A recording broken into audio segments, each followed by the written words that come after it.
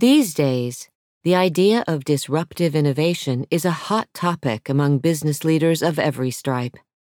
Many are coming to believe that disruption is core to their longevity and market position in a fast-changing world.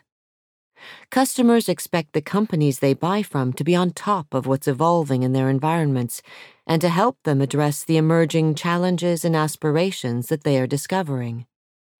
Many companies complain that customers are fickle, but actually they are engaged in a process of ongoing change, just like the world around them. A well-developed capacity for innovation is the way that modern companies get out ahead of continual change. When it's done well, disruptive innovation has the power to regenerate whole industries and markets.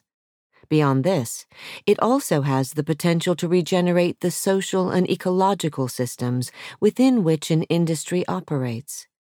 This kind of innovation requires what I call enlightened disruption, and it takes courage. It calls for leadership that lives on the edge and is willing to introduce changes that reinvent the game for all of the businesses within an industry. Unfortunately, most businesses work on innovation in entirely wrong-headed ways. In general, they focus exclusively on innovating their product offerings. Instead of designing new ways to work that lead naturally to great products, they seek out how-to templates offered by so-called experts. This severely limits the scope and significance of potential innovation, and it leaves companies dependent on outside expertise as the templates they adopt become outdated. From my perspective, the potential for disruptive innovation exists in every aspect of a business, not just in its offerings.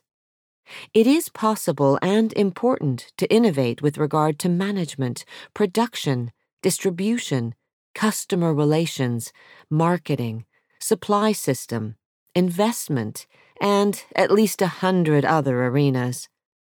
Foundational to all of these is innovation with regard to how organizations develop their people. Human development builds a company's capacity to generate the thinking that will evolve its operations, industry, society, and world. Designing work systems to grow this capability in every member of the organization is essential. This, I believe, is the only way to create a business that consistently produces enlightened, disruptive innovation in a fast-changing world. Regeneration is a process by which people, institutions, and materials evolve the capacity to fulfill their inherent potential in a world that is constantly changing around them. This can only be accomplished by going back to their roots, their origins, or their foundings to discover what is truly singular or essential about them. Bringing this essential core forward in order to express it as new capacity and relevance is another way to describe the activity of regeneration.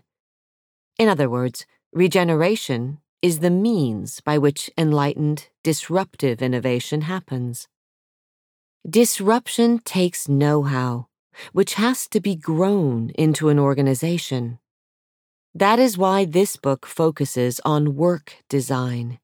More specifically, it focuses on work design that intentionally develops people's capacities and capabilities. A regenerative business grows its members, every single one of them, into innovators with a shared commitment to bring forward radically disruptive ideas. It also grows the capability of its members to think like CEOs, with clear enough understanding of markets and strategy to ensure that every new idea is not only compelling in its own right, but also has the power to advance the company as a whole. When these complementary conditions are present, a business becomes a pipeline for innovation. This is the way to create a powerhouse, an organization that is fast, flexible, resilient, and unique enough to keep pace with the 21st century.